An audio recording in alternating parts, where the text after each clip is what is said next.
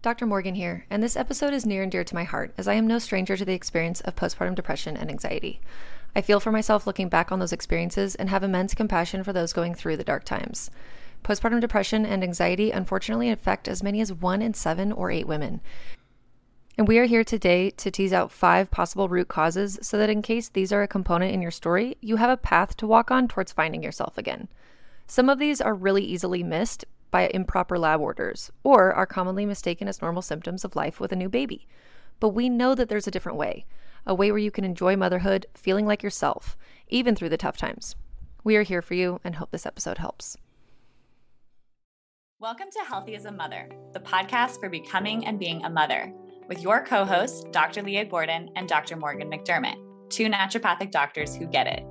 Each week, we teach you how to be the healthiest mother you can be, from fertility and preconception to pregnancy and birth prep, through postpartum and throughout motherhood, empowering you with the natural health guidance and education you're not getting elsewhere so you can confidently navigate the broken system at large. The real, the raw, the untalked about. And remember, this information is not intended to diagnose, treat, or manage any disease. Always consult with your doctor before making any changes. I am so excited to talk with you, Dr. Morgan, today about this topic because postpartum depression and anxiety is something that plagues so many women, and I don't feel that they are getting the support that they need. And, the conventional model doesn't really have much other than, antidepressants, and I think a lot of women feel lost. And so why don't you walk us through some of the contributing factors that contribute to this and see if we can help some women? Yeah, absolutely. So it's Maternal Mental Health Month in May as well. And so it's a timely episode, but that doesn't mean that we only need to talk about it 1 month out of the year because it's happening to people all around the world every second of every day. So we're going to talk about the top 5 contributing, well, not maybe the top 5, but top big things that you need to be thinking about or talking about with your doctor that are often maybe sly, covert. They kind of nobody really thinks about how these little things can contribute. And like with any illness or issue that people are experiencing, it's never usually 100% anything. It's like 10% this, 15% that, 60% this. And so if we can kind of knock out some of those cogs in the wheel and explain some of this stuff today, and maybe it'll help with even just the symptom expression or the way that it feels, the heaviness of the mental illness for the particular person, then, we've done our job. We've definitely helped things. But a lot of this is just not really considered. And so people, like you said, are left in the dust. They go back to their 6-week postpartum appointment and maybe they're complaining to the doctor. And really the only thing that they have for them is medication. And it sometimes isn't getting to the root cause. It's actually completely missing the root cause. Maybe it does feel better for symptoms and maybe people need that for that period of time and that's fine. But there are usually reasons. And so we want to talk about some of those reasons today. So Great. We're going to talk go ahead. Oh, I just said great. It's great. Good cool. job. Great. You're doing great. Awesome. Okay. So baby blues versus depression. I just wanted to clarify what the difference there is. So baby blues, which is actually very common. It affects 50 to 80% of all new moms. And it happens usually on day like it's very early on. It's from days like 3 to 2 weeks or something like that. It's very, very early. And it's a lot of feelings of sadness or weepiness, crying at things that they wouldn't have cried at beforehand, more easily, feeling irritated, maybe feeling overwhelmed and trapped. But the feelings dissipate. And that's key because with postpartum depression or anxiety, they last longer. And so baby blues, think of that as just being sort of an immediate thing. It's more temporary and is mostly just like a big rush of emotion. It could be anger or sadness, but it doesn't have some of the qualities that the other qualities that postpartum depression has. So whereas postpartum depression happens a little bit later on, and it can happen between 3 and 6 or 4. The length of period is between 3 and 6 months, or even longer. Some people can have it for a year or more. So they can have it for that long. Yes, they have it for that long. And where it begins, I mean, I was trying to find some statistics if there was information on that, but I think that there's not really. It's usually not in that very, very early postpartum period though. So that's all we have really to go off of. But I would say in my experience from what I've seen in patients and clients, I would say on the early end, starting around like 2 months. So it's something that is going to take a little bit of time to develop. Same thing with postpartum anxiety. So there's a lot more people experiencing postpartum depression than anxiety. And there are other maternal mental health disorders like postpartum OCD and psychosis. And we're not going to talk about those specifically because they are a little bit less common. It's not that they're less important, but we're trying to cast the net and reach as many people as we can. So we're talking about kind of the top 2 right now. And actually, when I was going through postpartum anxiety, I didn't even know what it was. So I feel like there's been a lot more conversation about it in the recent years, which is good because beforehand, it was pretty much only postpartum depression I feel like that anyone ever heard about. So postpartum depression, some other just statistics that I thought were interesting is that 50% of partners of a mother who is diagnosed with postpartum depression will experience some level of depression. Oh, interesting. Yes. I thought that was fascinating. Huh. And, depression sort of has this energy of staying in the past or maybe stuck in thoughts of that what is right now is not what you want or is not something that you like to happen. Whereas anxiety is thoughts into the future and worry and anticipating bad things happening and that sort of an energy or a vibe or a feel. There is definitely a lot of other constellation of symptoms that go along with these that are not just that. But I like that kind of distinction because one of them is almost like stuck in the past or ruminating that things are not necessarily the way they want them to be. One of them is looking into the future. Neither of them are in the present. And being in the present when you have a new little baby and you're very overwhelmed is really hard. So I understand why people shunt one direction or another. It's very difficult to be in the present. Yeah. And it just happens. It does like happen to you to an extent. Yes, there is lots of contributing factors, but even the people who are really well supported can sometimes, things can feel, it can be triggering deeper things that like no one could be able to even uncover. So I don't want it to feel like there's, oh, you're doing these 5 things wrong. And so that's why this is happening to you. Like there's a lot there. And in anthropology and other cultures often think about, and this is something we're not going to talk about today, but I think is really fascinating, is that throughout history, there is a sensitivity and openness in the spiritual realm when a woman gives birth. And that there is this period where she can be kind of like inhabited or like taken over. I totally believe that. By something that's negative and that's not of her. Oh, that makes total sense because you just doesn't it? Yes, for the way that I understand the world, like keeping your vibration at a high level, whether that's going to church or praying or meditating or, just, bringing in, calling in your angels or guides or whatever the things that you do to stay in a high vibration is what, can keeps you lower energies away from you. And I actually think depression, especially the rampantness of it right now is largely that. And so I never even thought about that, but that makes sense because you just did open up that portal of life. You just brought a life into the world. Oh, Morgan, that's totally true. And this is not me like making this up right now. So don't give you're me so smart. I'm so smart in relying what the anthropology books say. Yes. But yes, it is a thought. And, some people will say, well, that's just the way that their worldview was. So da-da-da. And it's like, yeah, okay, whatever. But I do think that it's interesting to consider.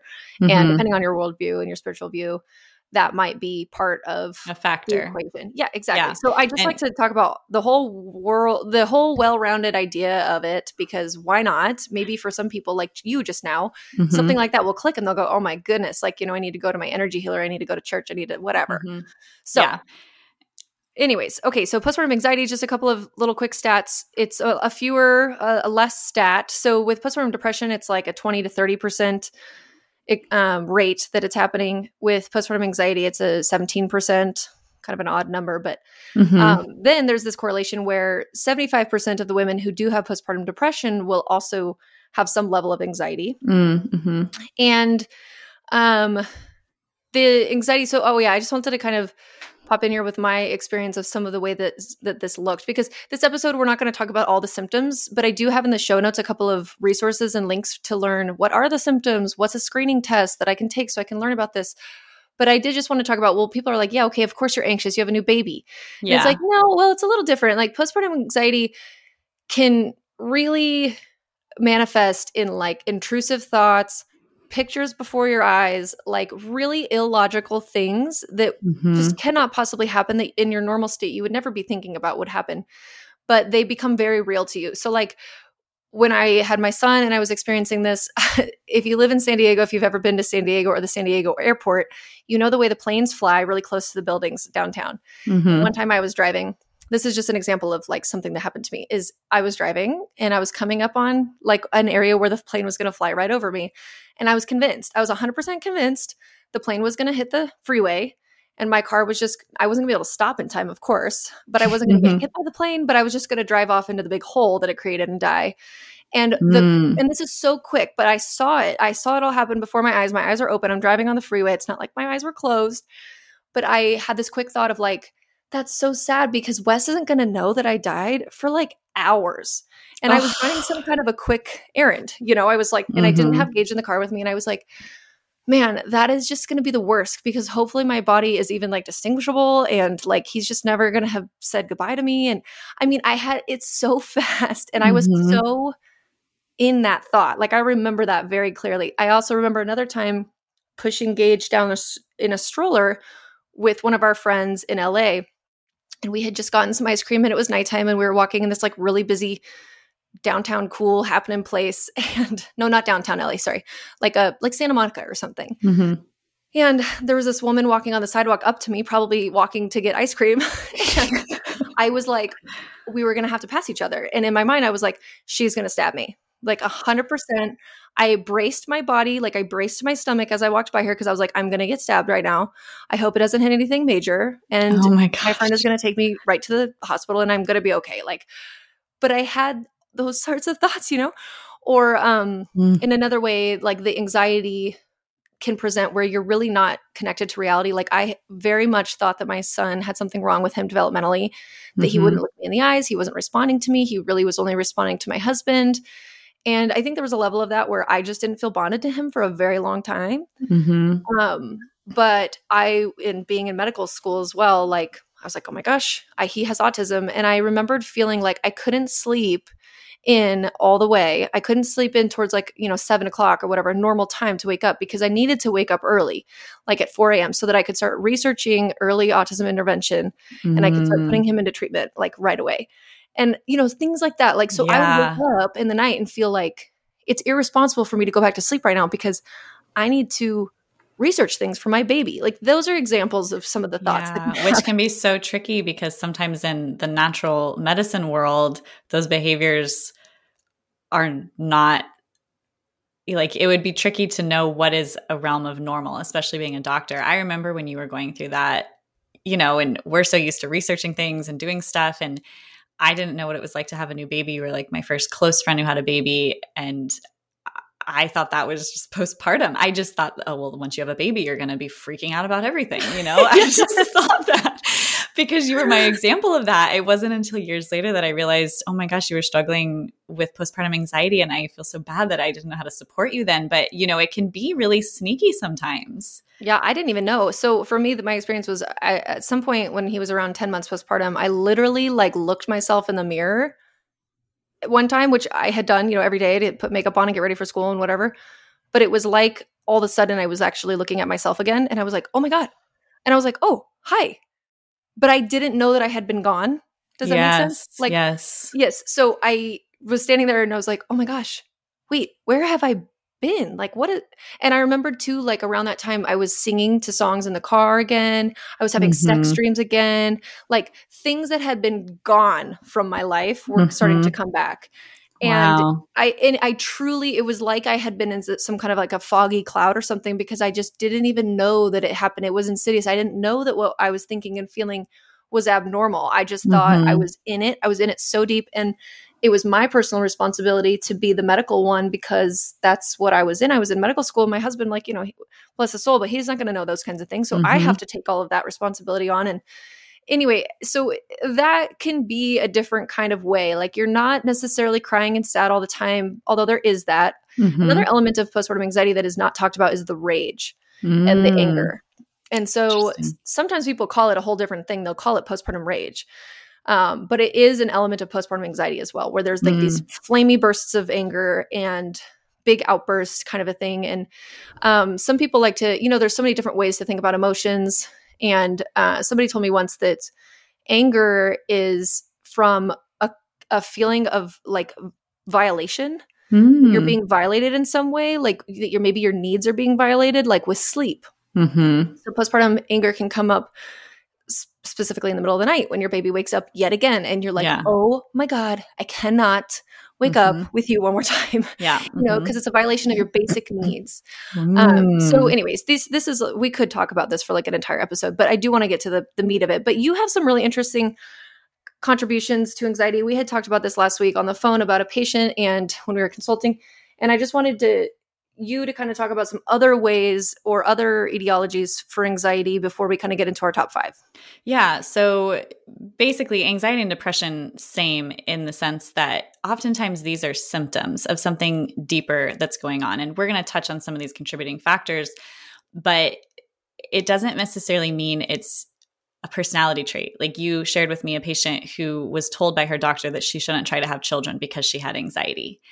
And that to me is very sad because it doesn't mean, it's not like saying, oh, you can't have children because you're missing one arm, something that you can't replace that, even though you could, I guess, get bionic arms. Like there's things like that, but you know what I mean, in the sense that this is a side effect that something underlying is happening. And with that, there are genetic susceptibilities to anxiety and depression, especially if it runs in the family, so taking a look at were aunts, cousins, moms, sisters, did they have anxiety, depression at all, either before pregnancy or during or postpartum, it can all be a sign of genetic stuff.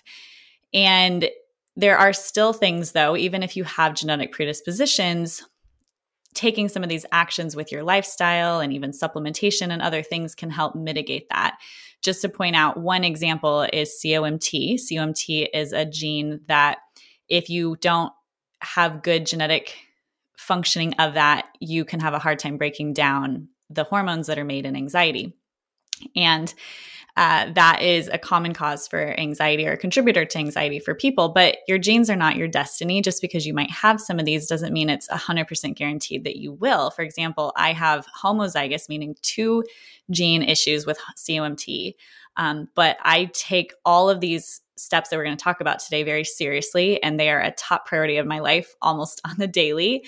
And I didn't experience a lot of postpartum depression or anxiety. And so it doesn't mean that you're doomed if it's your genes. So I just want to highlight that, sometimes it's not anything that you can do. Sometimes you just have certain things and they can contribute, or it makes it harder for you to kind of mitigate, but that also you have a lot of power and control over these situations. And there's a lot of things that you can do about it.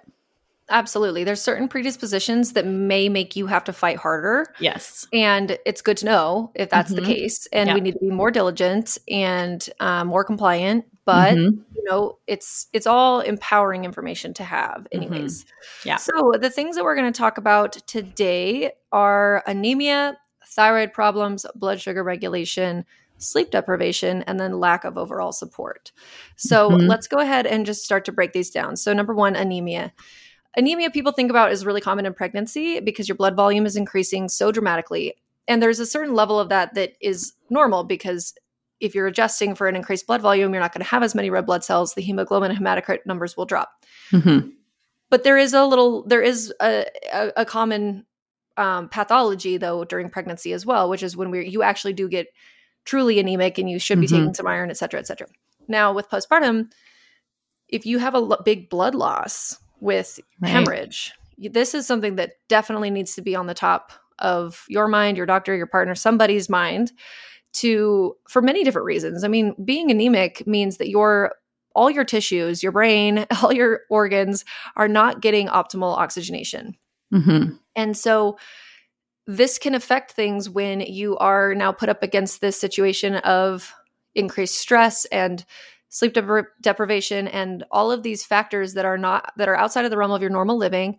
If you're nursing and then you're recovering from birth as well, and your body really needs a good adequate amount of oxygenation. And so some of the common symptoms associated with anemia in general can be anxiety and depression, irritability, fatigue, a lot of these things that either contribute, where it's, chicken or the egg. Being fatigued all the time can make you feel depressed. And then also just the way that your whole system, all of your biochemical reactions are not going to be functioning optimally when they don't have proper oxygenation. So this is a baseline. When you're going to go get some labs to find out if you're anemic or not, hemoglobin and hematocrit are not adequate to assess fully if you are anemic or not. And so it would be suggested by us to get an entire full iron panel. That would include things like a total iron saturation, something called a TIBC, which is total iron binding capacity, and then a ferritin. Ferritin's often an add-on. You have to ask for it. It's not going to be part of a regular iron panel, and it's a long-term iron storage marker. Ferritin's also interesting because if it's too high, it can be a marker of inflammation. Yeah. And inflammation is not a good sign. And, we can, not that inflammation causes anxiety and depression in that way, but they're correlated. They are definitely correlated, actually. A lot of studies are now showing that depression's root cause might actually be inflammation. Wow. Yeah. Interesting. Inflammation of the brain specifically, or anything? So inflammation in the body leads to inflammation in the brain, leads to anxiety, depression. Yeah. Very fascinating. Gosh. New whole stuff to unpack there. And the one thing I want to say about iron is it is important to run both. I've been dealing with some inflammatory issues myself just because of some various things that we'll talk about in another episode. But I ran a ferritin and a serum iron recently on myself. And if I hadn't ran the serum iron, my hemoglobin and hematocrit are obviously fine. My ferritin it looked great, but my serum iron was lower. So what that tells me is my ferritin looking great was actually probably from inflammation, and I actually need more iron. So it's important to run all of these tests. So if, your doctor's like, oh, I don't want to do it, like it really gives you this whole picture. The other thing I want to say about iron is I'm a huge fan of Needed. You are as well. They're my favorite prenatal company. I helped design their prenatal. We specifically chose to not include iron in the core prenatal. Some women don't need iron all the time. Some women need to dose it differently. And so if you are pregnant and or postpartum, you need to take iron separate. If you are taking the Needed prenatal, it's like my public service announcement, because it's not included in the core prenatal. And I don't think a lot of women realize that. So just know that that's a separate add-on. Yes, it often is in prenatals. And so you need to be checking or supplementing in some form. Yeah. Yeah. Don't just assume because it's a prenatal that there's iron in it. That's a good point. And then back to lab testing. If your doctor is refusing to run the labs that you want to run, either A, get a new doctor, or B, advocate really hard for yourself, or C, you can use something like Ultra Labs. It's like ultralabtest.com to run your own panel. Although, if you don't know what you're looking at, that's not all that helpful. You'll get the panel back, but do you know those kinds of little subtleties about that if your total iron is low, but your ferritin's looking okay, then that actually means that you need more. So, I mean, not to insult anybody, but I'm just saying that think about that ahead of time. Like if you're going to go ahead and go get your own labs, who's going to help you interpret them? Because if there's somebody you can work with, then that's great. Yeah. Okay. And I also have a free guide on my website, womanhoodwellness.com/labs that you can download, and it tells you the optimal lab ranges for a bunch of things I recommend. So in case you wanted to see kind of optimal ranges, that's on there. Beautiful. Actually, everybody really should go do that because the lab ranges wildly vary lab to lab. Second of all, they're like the base minimal. It's almost like the RDW on packaged foods, which is the recommended daily RDA. Yeah. RDA. Allowance. Yeah. Or it's okay. Allowance has a W in it. Allowance. Yeah, wait, where is the W? Am I thinking of, I'm thinking of RDW. That's on a CBC. Oh, that's so okay. funny. There's so many acronyms. That's red blood cell distribution, something. Okay, anyways. So what was I saying? Oh, the standard lab values that you're going to see are just not, I mean, it's like, it's just not good, you guys. So you need to be looking at a functional, sometimes they're called functional, sometimes they're called optimal, whatever it's called, you need to be looking at different ranges. So unfortunately it's more work for you, but it's really important. So that's one thing to think about. Now, the second thing to think about is thyroid problems. And some people are going to roll their eyes, or they're going to be like, I've never had thyroid problems in my life, or there's nobody in my family who has thyroid problems. And it's like, okay, great. That's good for you. And just know that along with the huge drop in estrogen and progesterone and all of the hormones when you have a baby, your thyroid changes dramatically. Some people handle this change very well, and their thyroid kind of changes really fast and then bounces back and is fine. Some people don't. And if you have any predisposition to Hashimoto's, which is an autoimmune thyroiditis, or even just non-autoimmune, but a hypothyroid, anything, you can be one of the people that falls into that subcategory where your body doesn't handle that big drop and bounce back quicker, or quickly, or even at all. And so there's a common postpartum issue that's called postpartum thyroiditis it presents as a hyperthyroid initially. So hyperthyroid means that the thyroid is inflamed and it's functioning too much. Yeah. And there is an autoantibody aspect to it. So that means that it is an autoimmune presentation. It's not Graves' disease because it's temporary, and it will then morph into hypothyroidism, usually Hashimoto's, which is the autoimmune. So it's almost like you have this autoimmune trigger beginning of hyper, and then it flips into hypo. So the tricky part here is that these symptoms, listen to this. So the symptoms that are usually coming on with the initial postpartum thyroiditis happen between 1 and 4 months postpartum. They can happen for about 1 to 3 months. And they're things like racing heart rate, jitteriness, insomnia, anxiety, irritability, anger, things that are pretty common when you have a new baby and you're trying to adjust to life. So sometimes people miss this. Yeah. Okay. Also weight loss, which, I mean, a lot of people are losing weight pretty quickly in that at some point in there, or maybe not, but I mean, it is a thing that can happen. And people are like, oh, I'm just chugging along. I'm just breastfeeding. That's why I'm losing. Exactly. But then after that period of time, it flips into this hypothyroid where now your thyroid is sluggish. It's not creating enough thyroid hormone, which is important for almost every single function in your body. And those symptoms look like fatigue, inability to lose weight, or even weight gain, hair loss, constipation, and dry skin. So things also that are commonly attributed to just being postpartum. And so this can be really tricky if you're a practitioner, if you're even seeing a practitioner, which most people see their practitioner at 6 weeks and that's it, which is absolutely infuriating, but that is the way that it goes. And so this needs to be on the mind of everybody to be your own health advocate, because nobody else is going to be watching this for you. So when you're assessing your thyroid, it's not just your TSH. So TSH is their thyroid stimulating hormone. That is what a conventional doctor will probably run for you. It'll probably be, maybe it's like 2.5, which we would consider still too high, but they'd be like, it's fine because it's less than 5. Yeah, I know. So which 5, anything getting close to 5 is a really big problem, meaning that it's in the hypothyroid picture. Hyper would be getting lower and lower, your TSH being like, 0.001 or something. But you need to be also running free and total fractions of free T3, free T4, total T3, total T4. Then as well, a reverse T3, which is an inflammation marker and can kind of, in constellation with some of the other markers, point us in the picture of what's happening incorrectly. And then also antibodies. So the TPO and TG antibodies.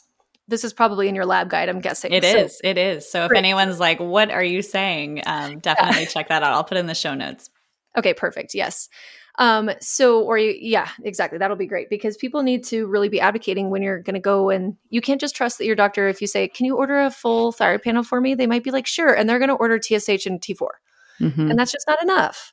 Yeah. So we need to be looking at the whole thing to see that if this is affecting you and your postpartum recovery, health experience, everything.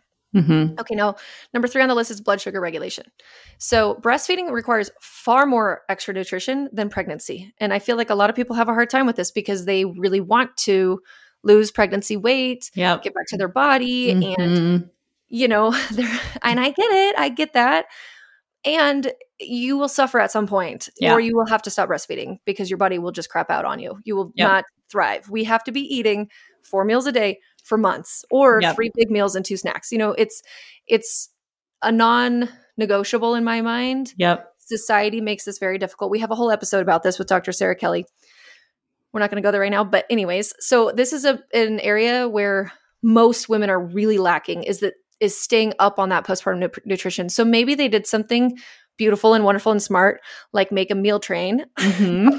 So beautiful and wonderful. Beautiful and wonderful and smart. I mean, there's a couple other ways to do it. You don't have to use mealtrain.com. You can use takethememeal.com, or maybe it's called bring them a meal. Either way, or just have, prepped a lot of frozen food that you've already made during your pregnancy. And so you have a lot of food on hand.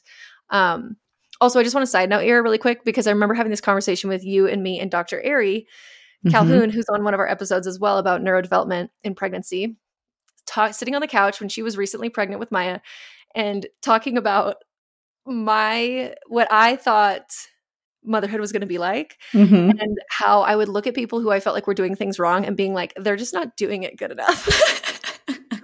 And like, if you're having a hard time with this or that or the other, like, you're just not, you're like, do better, Mm-hmm. And because she was, having a big feeling about like, well, what is this going to mean? Da, da, da, da. And I was like, I know, girl, like you're going to figure it out.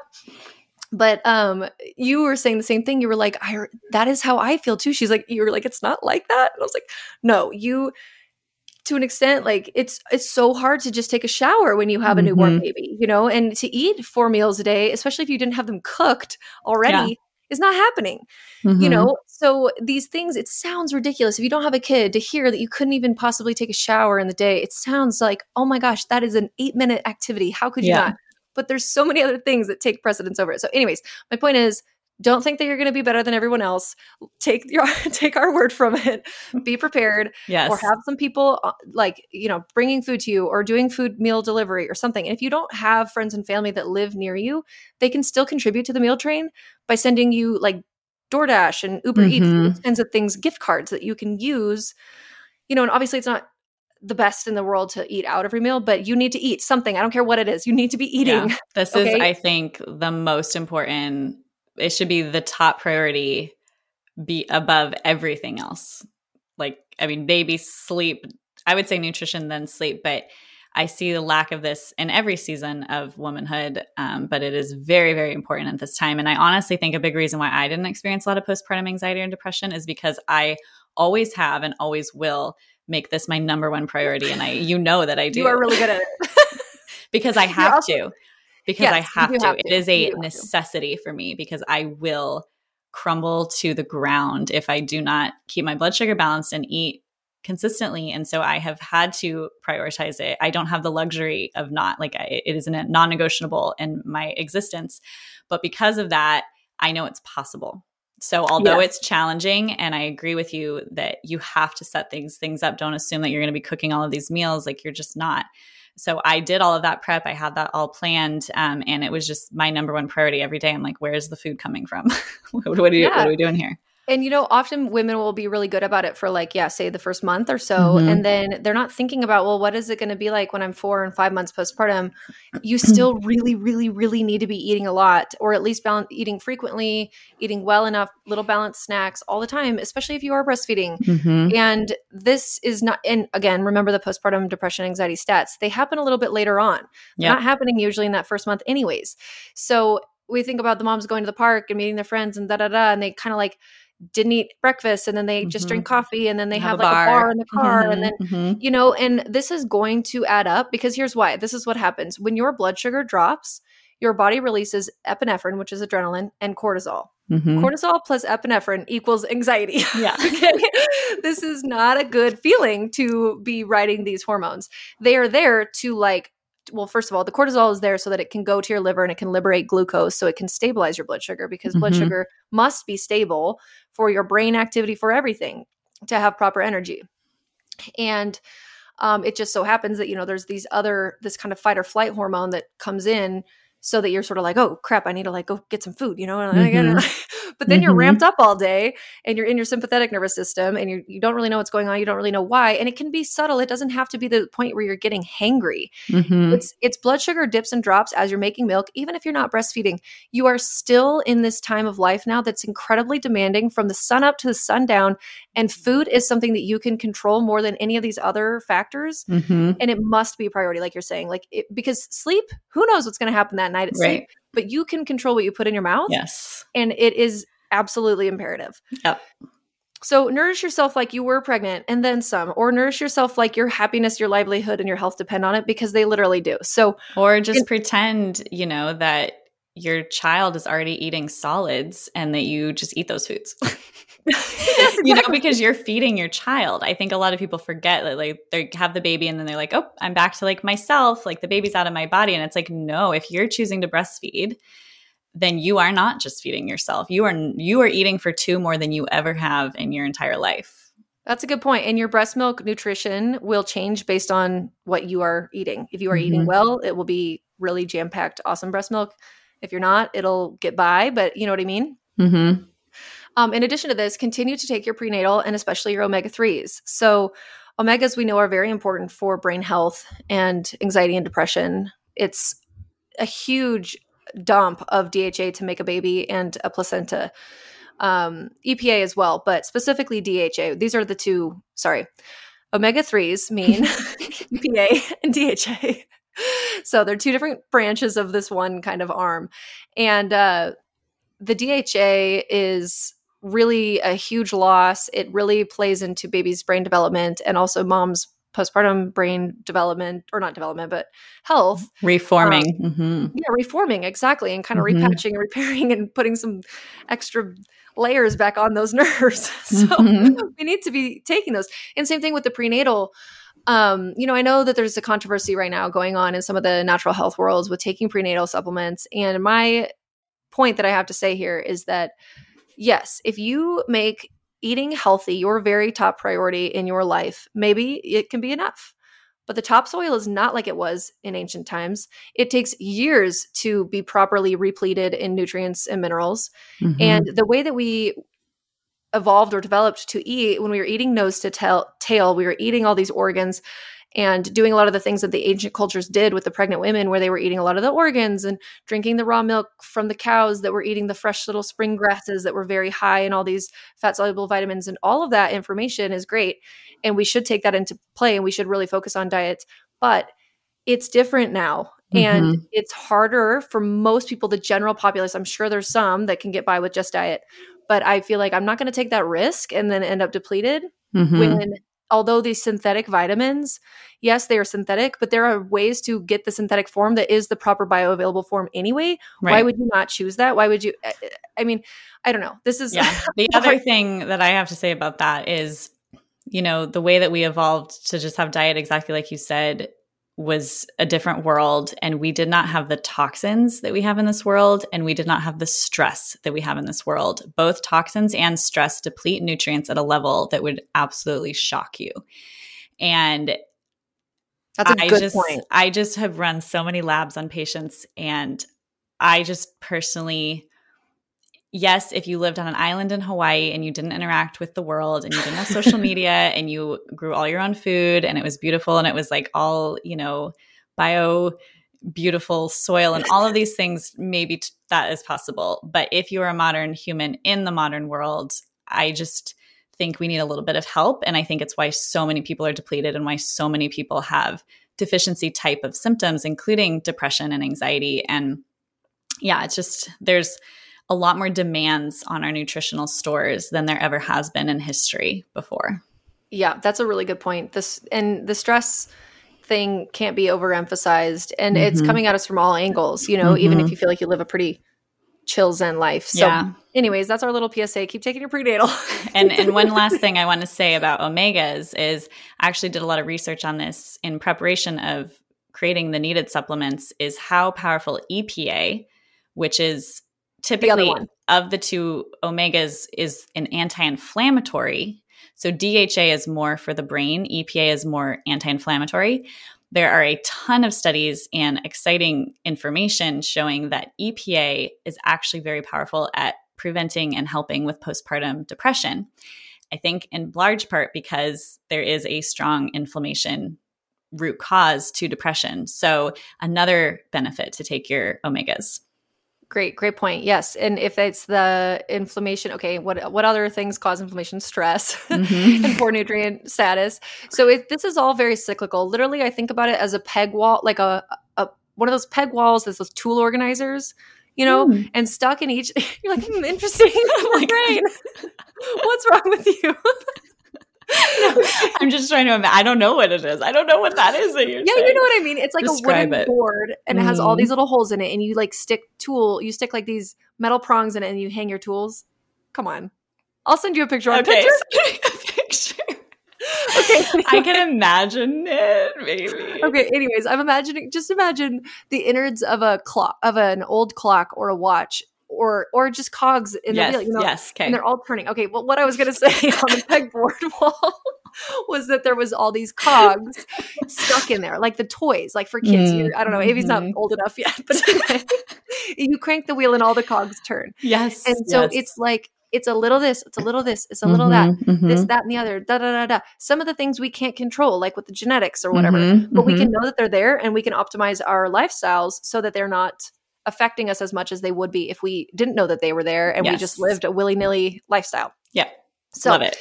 Anyways, okay. So I just have to make a very special note here that those three things that I just talked about, anemia, thyroid disorders, and blood sugar regulation, all very much can affect milk supply. They can cause low milk supply. Anemia in and of itself can cause low milk supply. Thyroid problems, specifically hypothyroid, can cause low milk supply. Blood sugar regulation, not eating enough, not having enough calories, what's your body going to do? Where are you going to make this milk from? It's not happening. So that can cause low milk supply, which is an independent factor. Having low milk supply or having breastfeeding issues is an independent factor on its own for postpartum depression and anxiety. Oh my gosh. It's also obvious. Why are like industries, like what is with our girl? The medical system is so backwards. When we record these podcasts, we need to each have like stress balls that we can just squeeze really hard. Okay, but also in addition to that's an independent risk factor. Breastfeeding women have significantly lower rates of postpartum depression and anxiety the entire time that they're breastfeeding. And the longer that they breastfeed for, the lower their risk rate goes on to be. Wow. I mean, are you kidding me? So it's like, this is so important. How many women are having their first baby, they had some sort of a birth trauma potentially, maybe not like the worst thing in the world, but it didn't go, or they were really shocked, or it was scary or something. Okay, then they go and they have some breastfeeding problems. And it's like, okay, it's not great, but they're like sort of doing it. They're chugging along. They're trying to like adapt to this new life. Their thyroid, meanwhile, is like tanking out and they have no idea this is happening. They already went into it a little bit anemic. Then they're trying to like live their life and do the best that they can. And they eat a lot in their first month. And then now they're like 3 or 4 months postpartum. They're trying to live into their life again, be this mom and integrate their new personal identity. And all of these things biochemically are happening. And now their supply is starting to tank and they're maybe having to pump at work and they're losing their hair because that was what happens at 3 to 4 months postpartum. And that's kind of normal, but there is a level where it's too much. Anyway, then their supply starts to tank and then they're really anxious about that and they don't want to stop breastfeeding and they're like, what is happening? And it's this chicken or the egg thing. And then now they're in full-blown postpartum depression at, 4 or 5 months or whatever. Oh, I don't know. It makes me so frustrated because I feel like there's so many people that this is happening to. And because there is such a lack of postpartum care and follow-up appointments, no one knows unless that woman is going to go and seek out the help for herself. And like I said, with my own situation, I was a third-year medical student. I felt like I knew more than the average Joe. And I had no idea that I was experiencing this until it was over. I got married in that time, you guys. I don't even remember a lot of my wedding. I don't remember a lot of his first year. Like, so sad. It is sad. It sucked. It totally sucked. And it's like, gosh, this just doesn't have to be this way. It was crappy. So I just had to make a really big deal about that because I feel like there is so many people that really want to breastfeed, and there's so many reasons that can contribute to this idea of like low milk supply. And it just evolutionarily does not make sense that it would just be that, there is reasons sometimes. And so we need, or more often than not, there's a reason that we can get to the root cause of and fix it. And then you can have the breastfeeding relationship that you want. So I love it. You and I don't have any passion. We're just passionless people. Totally affectless. Okay. Number 4, sleep deprivation. So like I was saying earlier, some of these factors you don't have as much control over. There is some things you can do here, but some babies sleep more than others. Some parents find it easier to fall asleep in those quick little windows, an hour, 2 hours here and there all throughout the night as you're nursing or as they're waking up. Even if you're not nursing, you're still experiencing a lot of these things. So the lack of sleep puts you at a tenfold risk of just depression in general. Yeah. But now on top of everything else, of course, this is going to be a huge factor. It causes neurochemical changes in the brain over time, affecting specifically serotonin. So it is, of course, your body's fatigued and didn't recover and you didn't get rest. That's one level of it. But it also will slowly over time actually change the way that the biochemical reactions are happening in your brain in a negative way, obviously. And so this is really tricky because there's some things you can do. So for some families, co-sleeping does give them more sleep in that period of time, because the baby will sleep better when closer to mom, or can, sort of latch throughout the night, depending on how old the baby is. Sometimes co-sleeping doesn't work for families, but it's something to consider and try. And I've heard over and over and over again from the people who it does help. Now, maybe like later on when they have a toddler in their bed and that's really difficult, that can be an issue. But if you are at the point postpartum where you were like, I am ripping my hair out, what is happening? I am like a dead to the world. It can be an option that you try to, and maybe because maybe, you've had your baby in a bassinet away from you and the baby just continues to wake up. There's also other things that we need to know are outside of the realm of normal. Babies who have like a colic, reflux, GERD type presentation could probably use some support with body work, chiropractic and craniosacral. Maybe their latch sucks. Maybe their lip and tongue tied. Maybe their T12L1 junction is out and needs to be adjusted by a chiropractor and can really help all their gas and tummy troubles. Maybe their little their little nervous system is all ramped up and they would really benefit from some craniosacral therapy and skin to skin and, taking a bath with mom a couple times a week and just like reintegrating into their bodies. Okay. Another little cool anthropological thing is that in a lot of societies, they think that babies who are like presenting as colicky, they don't have that word, obviously. But let me take a deep breath here. This is me. As these podcasts go on and I get more and more pregnant, I'm going to be— Oh my God. I will take over number 5 if you really want. Out of breath. Okay, thanks. Okay. So what they say is that the baby hasn't come into their body yet. Oh. So again, this is like another spiritual thing, but it sort of makes sense. And this obviously wouldn't be with like a 3-month-old. This would be with like a pretty close newborn where they, and I don't know all the details. I wish I did, but something to the extent that they believe that the spirit of the baby has not really embodied into the body yet. And so they can kind of be in this in-between world and they can be very fussy. And so some cultures will have like ceremonies or rituals where they'll like call the baby spirit in and like fully bring it in. Cause they're like, this baby's not quite here yet and is causing like a real big ruckus.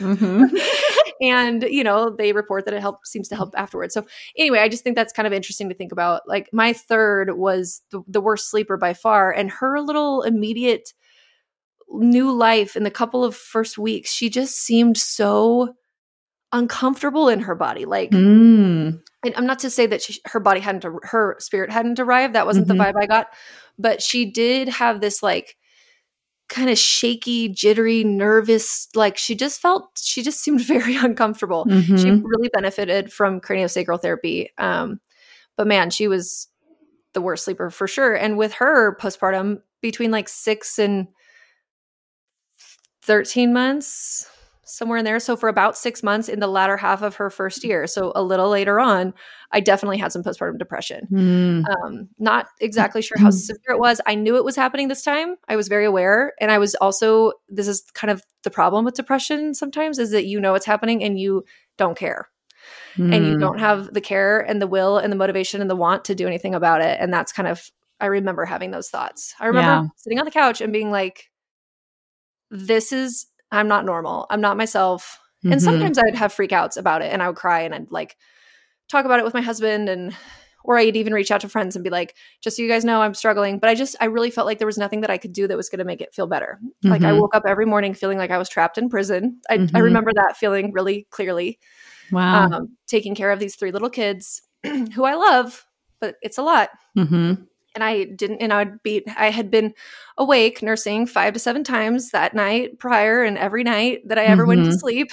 And I just felt like this is never going to change until enough time has gone on where she just stops doing this. Like that was my mindset. And I mean, and that is kind of the way it was for her. Like she was just very different. Yeah. Our attempts at sleep training her did not go well. And it was like, I sort of just knew I have to tough this out, but it sucked in its own right.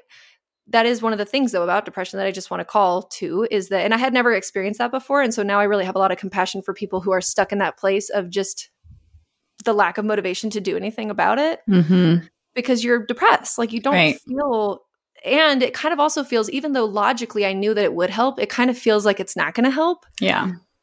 it's like, it's so mean. It's so cruel, really. I know. But anyways, okay. Crazy. So there is some ways to get more sleep here. We're just going to outline a couple of them. This is not an end all be all list, but just some things that maybe you haven't thought about if you're currently struggling. So getting morning light for the first 10 minutes. Do you want me to go over this? You can. Oh, yeah, sure. Thank you. Give me a little break. I gotta drink some water.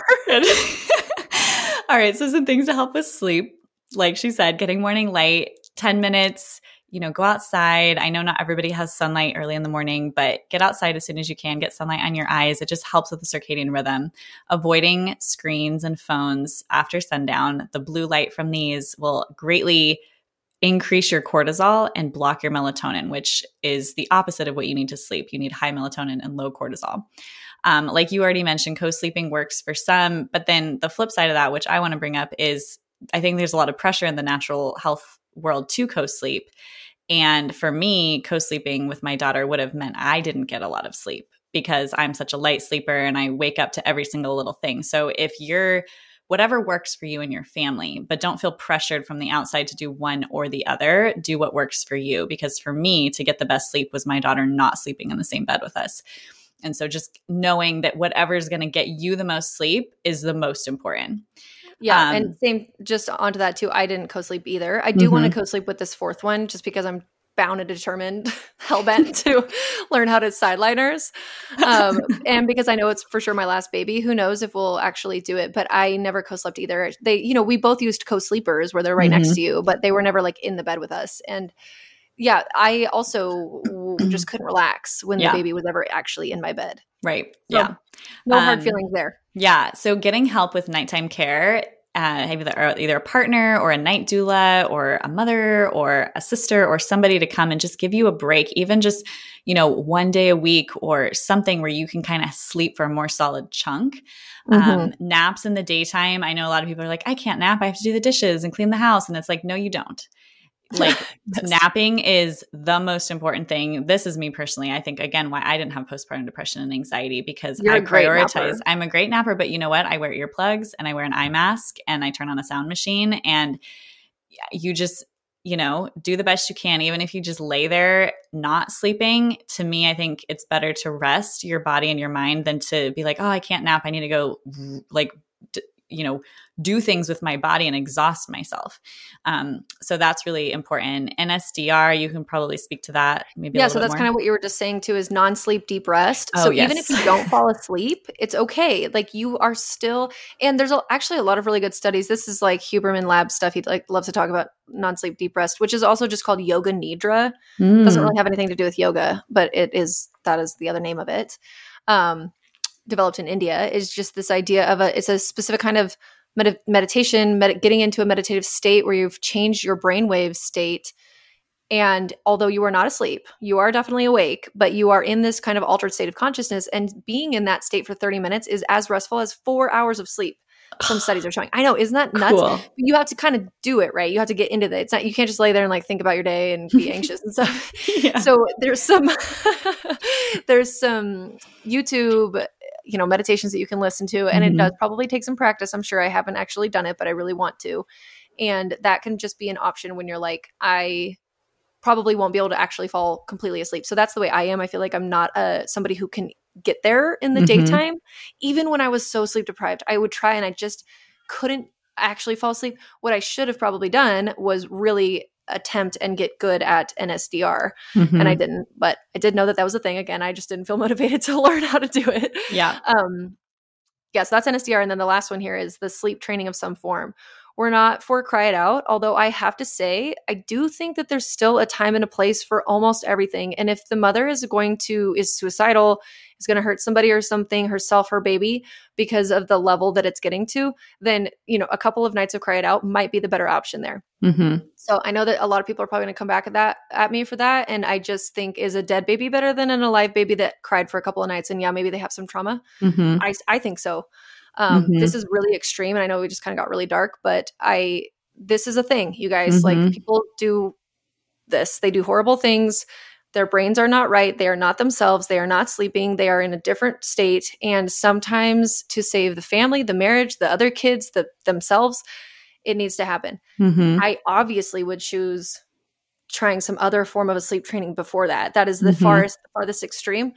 But, there is a stigma now that's like, you're the worst person on the freaking face of the planet if you do cry out with your baby. And it's like, there are people, I think, that really needed that for their own survival. So we got to welcome any and all things, just like in the very specific situation where it would be appropriate. But in an appropriate sort of sleep training method that I think works well for a lot of people, that does involve some crying, but not a lot, and is pretty popular, is called taking care of babies. Yeah, I did that with my daughter. Yeah, same. And I've done abridged versions of it with some of my kids, and it's not taking care of babies, it's taking Kara. Like her name is Kara. Yeah, it's cute. Babies. Yeah, it's a cute little play on words. So we'll put that in the show notes as well. She's got this little program. She outlines it for you. She explains things for you. And a lot of babies respond well to that. There's lots of other kinds of methods. And you can even just start to teach little 6-week-old, 8-week-old babies gentle kind of sleep learning behaviors early on too. It doesn't need to be this very, very stressful thing, but there is some information about sleep and babies that sometimes parents just don't get, because who's teaching this kind of thing besides people like us?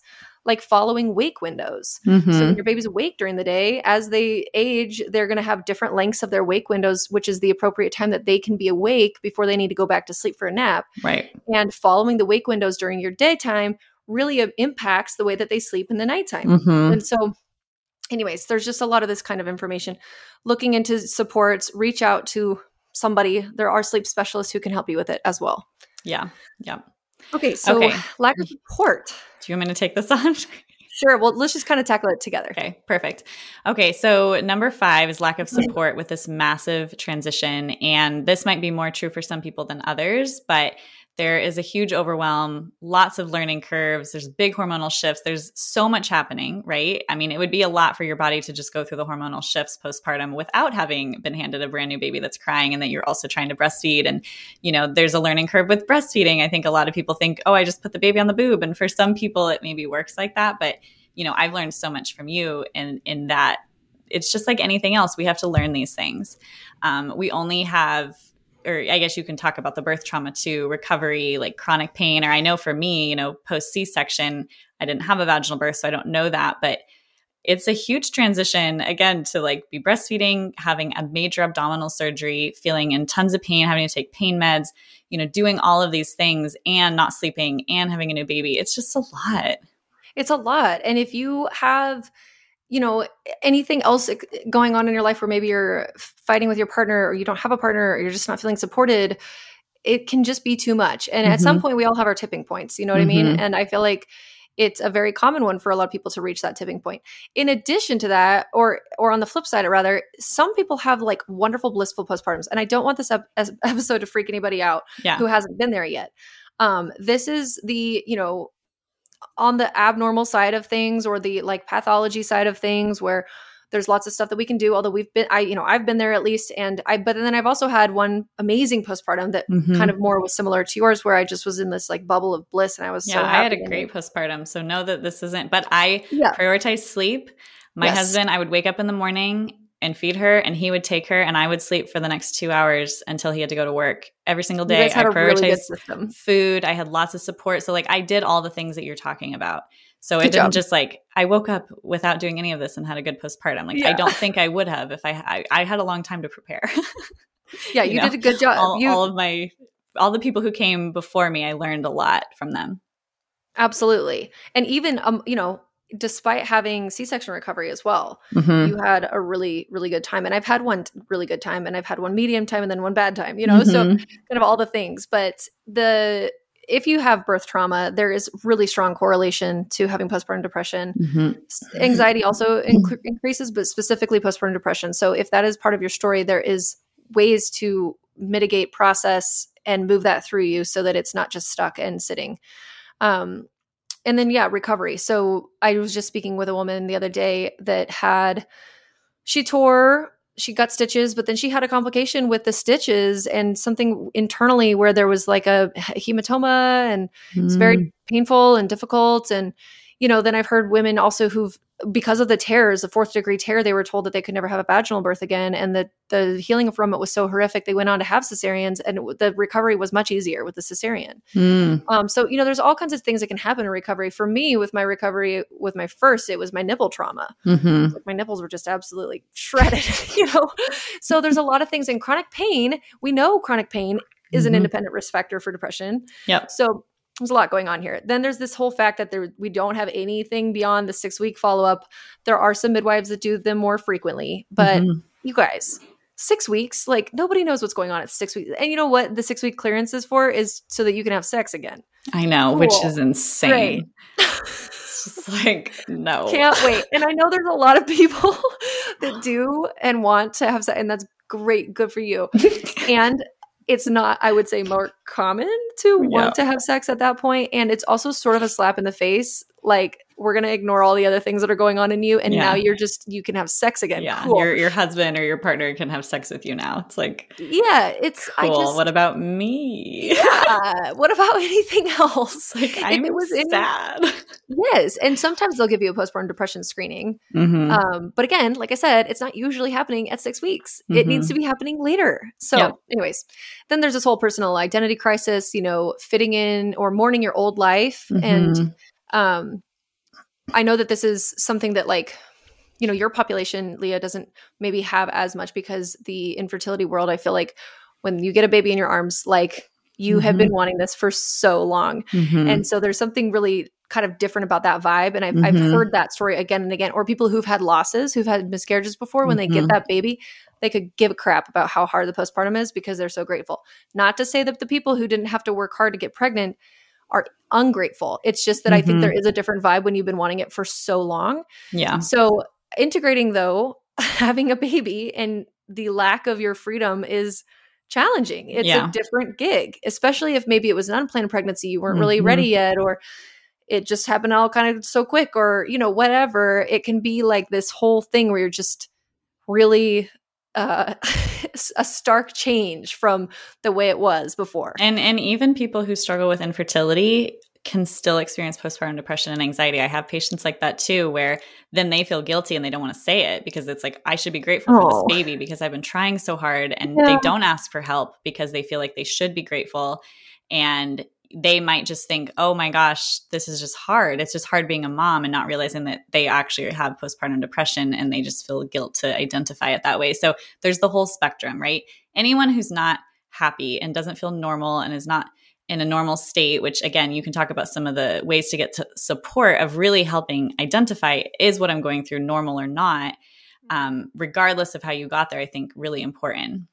Yeah, absolutely. So some ways to get some support, just another sort of list of ideas, not complete, is to reach out to your local friends and family. And if you don't have that, maybe some organizations that you belong to, like a church or some sort of a community group, and ask them for, hey, I'm maybe like a little mother's helper, some cute teenage girl that wants to come help, or can you guys set up a meal train for me? I'm really struggling making food. People are, so one thing I learned from my old therapist that I had in San Diego, who I just love so much, is that people are usually very honored to participate and help and contribute to anything revolving around the birth or life of a new baby. Like, for them to be able to take food and drop it off to you, they would be honored to help in that situation. And if they're not, then okay, fine, whatever. But it's worth the ask. The worst thing you're going to get is no. And the best thing you're going to get is a lot of food to help you stay regulated and stable through this time. So it is tricky, and we're not really used to reaching out for help like that in our culture these days, but we have to remember where we came from, which is this is when it was very normal. Yep. So then there's organizations as well. There's Postpartum Support International, and there's usually a postpartum chapter in every state where you can get some additional kind of supports. If you are nursing, boob groups or lay leche type support lactation groups are amazing for getting all kinds of support, not just breastfeeding support, but to just go and meet and talk with other moms and be around other women and not be isolated and alone in your house, or to hear the struggles of other people and to kind of get some perspective and feel heard and like you're not alone. I think that can be just life-changing. Yeah. Then of course there's like Facebook and Instagram groups where you can meet people and chat with them again. Women are hardwired for communication and for connection and friendship. And early motherhood can be really, really lonely. You're just sitting in your bed, like nursing. Yeah. It's, we just, that was just never the way that it was going to be. You know, okay, maybe your mom or your in-laws or something come and help you, or a friend comes and helps you for what, a week? And then they're gone. And we're alone again. And it's just this period of time where I think we need each other more than ever. So that is huge. Postpartum doulas as well. So a postpartum doula, in case people are like, what the heck? I thought doulas were birth doulas. Yeah, most of the time they are. When you say the word doula, what you mean is the support person who comes to you and helps you with your birth. A postpartum doula comes to you and helps you with your postpartum. So they don't really help with your baby. They're not going to like hold your baby, although in the middle of the night, that can be part of the contract. Yeah. But they will cook and clean and, okay, maybe hold the baby so you can take a shower or a nap or something like that. But they're not going to like go and take your baby away from you. They're not like a nanny. Yeah. Yeah. They're more like taking care of you. Yeah. Which is exactly what you need. Yes, exactly. And now if you aren't postpartum yet, or you don't have a kid yet, you're pregnant, you're preparing for this, some ways to kind of get ahead of some of these issues is to talk with your partner and the people around you, your support circle, your friends and family who are going to be there, about what your desires are for your postpartum support and what you want it to look like, and that you do want a meal train. You are going to be doing these things. And to validate too, show them this episode of two doctors talking about how important this is, because sometimes I think people think, oh, well, you know, like my husband just thinks like I should, you know, go back to work at 6 weeks or whatever. And it's like, okay, if we have to do that for financial reasons, okay. But there is a big cultural shift that we need to, you know, no hard feelings on him in particular, but that's wrong. That's just not the way that that's not true. It's not okay. And we need to be getting the word out, basically. And so if somebody is having a hard time understanding that, then you can point to these resources so that they really are like, oh, wow, okay, actually, this is the way that you need to be supported in this period of time. Again, setting up a meal train or have a friend run that for you. Have a therapist already on board, or some kind of a resource like Postpartum Link. So on Instagram, it's at Postpartum Link, and it is a postpartum therapy resource made by Dr. Alice Pickering, who is an awesome account to follow for everything to do with postpartum mental health. And she, you know, this can be a specific access or hookup basically for you to find therapists that are trained to help with postpartum issues in women. So, and then also, knowing that there's postpartum doulas. So maybe you try to find one in your city and find and interview them and see if that would be a good fit. Because like we talked about in the breastfeeding episode too, being ahead of the curve on some of this stuff and contacting these people before it happens will serve you huge in the moment. Yeah.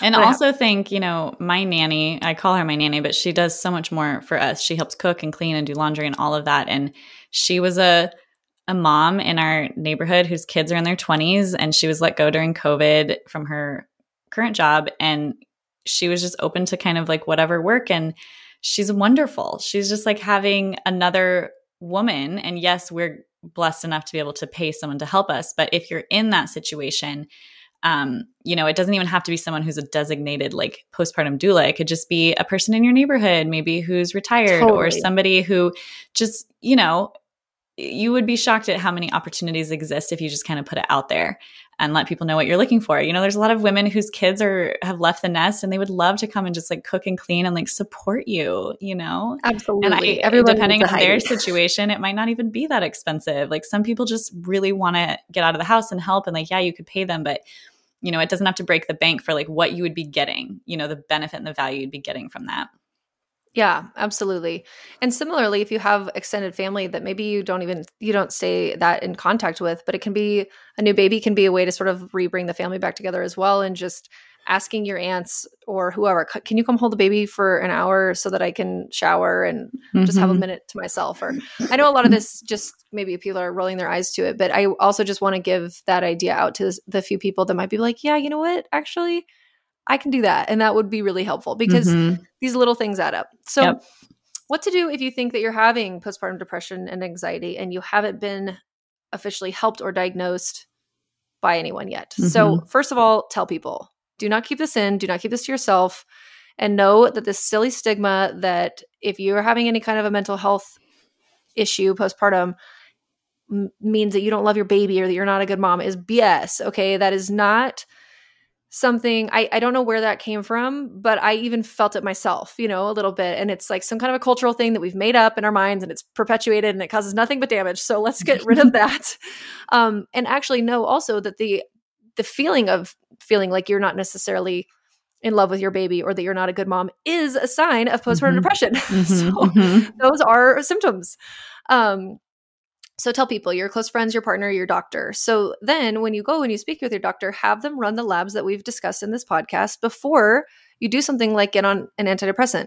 Because if you're anemic or you're hypothyroid, an antidepressant is not going to fix the root cause of your problems. And they will probably just perpetually get worse until maybe you have to go up on your medication. And do you see how like the root cause is not being dealt with? Right. So, and then if everything is fine, you're not anemic, the thyroid is fine, you're eating, you feel supported, you're still feeling really badly, antidepressants have a time and a place. There are other things though to do. We would suggest working with an ND to talk about some of the other different neurotransmitter support that can be given, methylation support, nervine herbs, and then homeopathics too. I feel homeopathy is just the best. I feel homeopathy is really shines in the postpartum period. Because again, a lot of this is this like energetic state shift. Yeah. And there's so much transition. Okay, like gosh, I'm getting a visual that I just cannot possibly explain. The transition of having a baby and closing that spiritual openness and gap, the placenta now gone, the cascading fall of hormones, the increase in demands and on your mind, body, and soul and heart in taking care of a new baby that you love so much and is so tough, and you're learning all these things. All of these transition points must go perfectly smoothly. And if they don't, and you get stuck somewhere, homeopathy can be the thing to unstick you. Oh, that was so beautifully said. Thanks. That was really good. Thanks.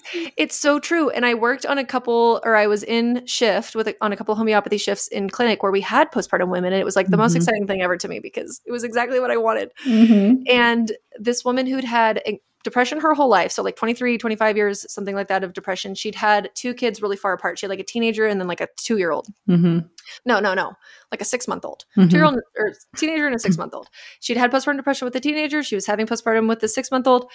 And we ended up finally coming upon sepia, which is a very, very kind of classic stereotypical remedy for postpartum things. Yep. But that was the one for her. We were distinguishing that between Natmer and sepia. And they have a couple of like really big distinguishers. And this was a big learning event for me as a doctor in how to ask the right question to get the patient to answer you. Yep.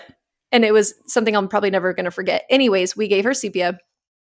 She came back in the next appointment. Completely different person. Completely different person. And we followed her for another 12 weeks. Okay. It wasn't just like that one time.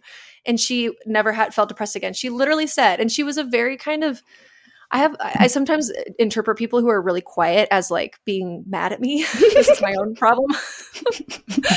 And she had that kind of a personality and an affect. I mean, and she was struggling with depression. So like, of course, but I remembered thinking like, does this woman not like me? Whatever. And she came in and she just said it so matter of factly because that was the way her personality was. She was just like, I have no depression at all. Like I feel completely happy and normal, and I have not felt like this for 25 years. Oh my God. Homeopathy is my very favorite thing. And they're attacking it. They're trying to take it away. And I know. If you see anything, you guys, about like signing petitions or doing anything to protect homeopathy, it is the safest, most effective, most beautiful, magical medicine in the whole world. And I love it so much. And it really does. It can, if you get the right remedy, it doesn't mean every remedy works for you, but if you get the right one, it can literally change your life. 1,000%. Sign the petition. Please do it for me. Do it for me and Leah. Okay. So then, I mean, like just to wrap it up, the Postpartum Link or a therapist locally or a counselor, somebody who can help you. And, I know, sorry, there's some stigma around therapy too, but it can be amazing and life-changing. And then just knowing that you're not alone and that you can reach out to people who care and your absence would be greatly missed and you are worthy and enough, and this is temporary, you'll get through it, but it sucks when you're in the moment, and I totally feel you, and there is things that can be done. And so all this to say, postpartum mental health is very, very, very important. And mothers are kind of coming into the forefront. I feel like maybe it's just the way that because of our work, it feels like it's happening more and more. People are talking about this.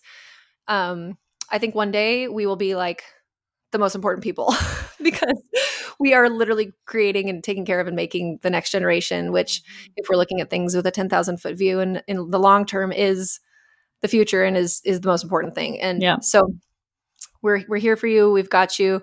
I hope this episode was helpful, and we'll talk to you guys next week. Thanks, Morgan.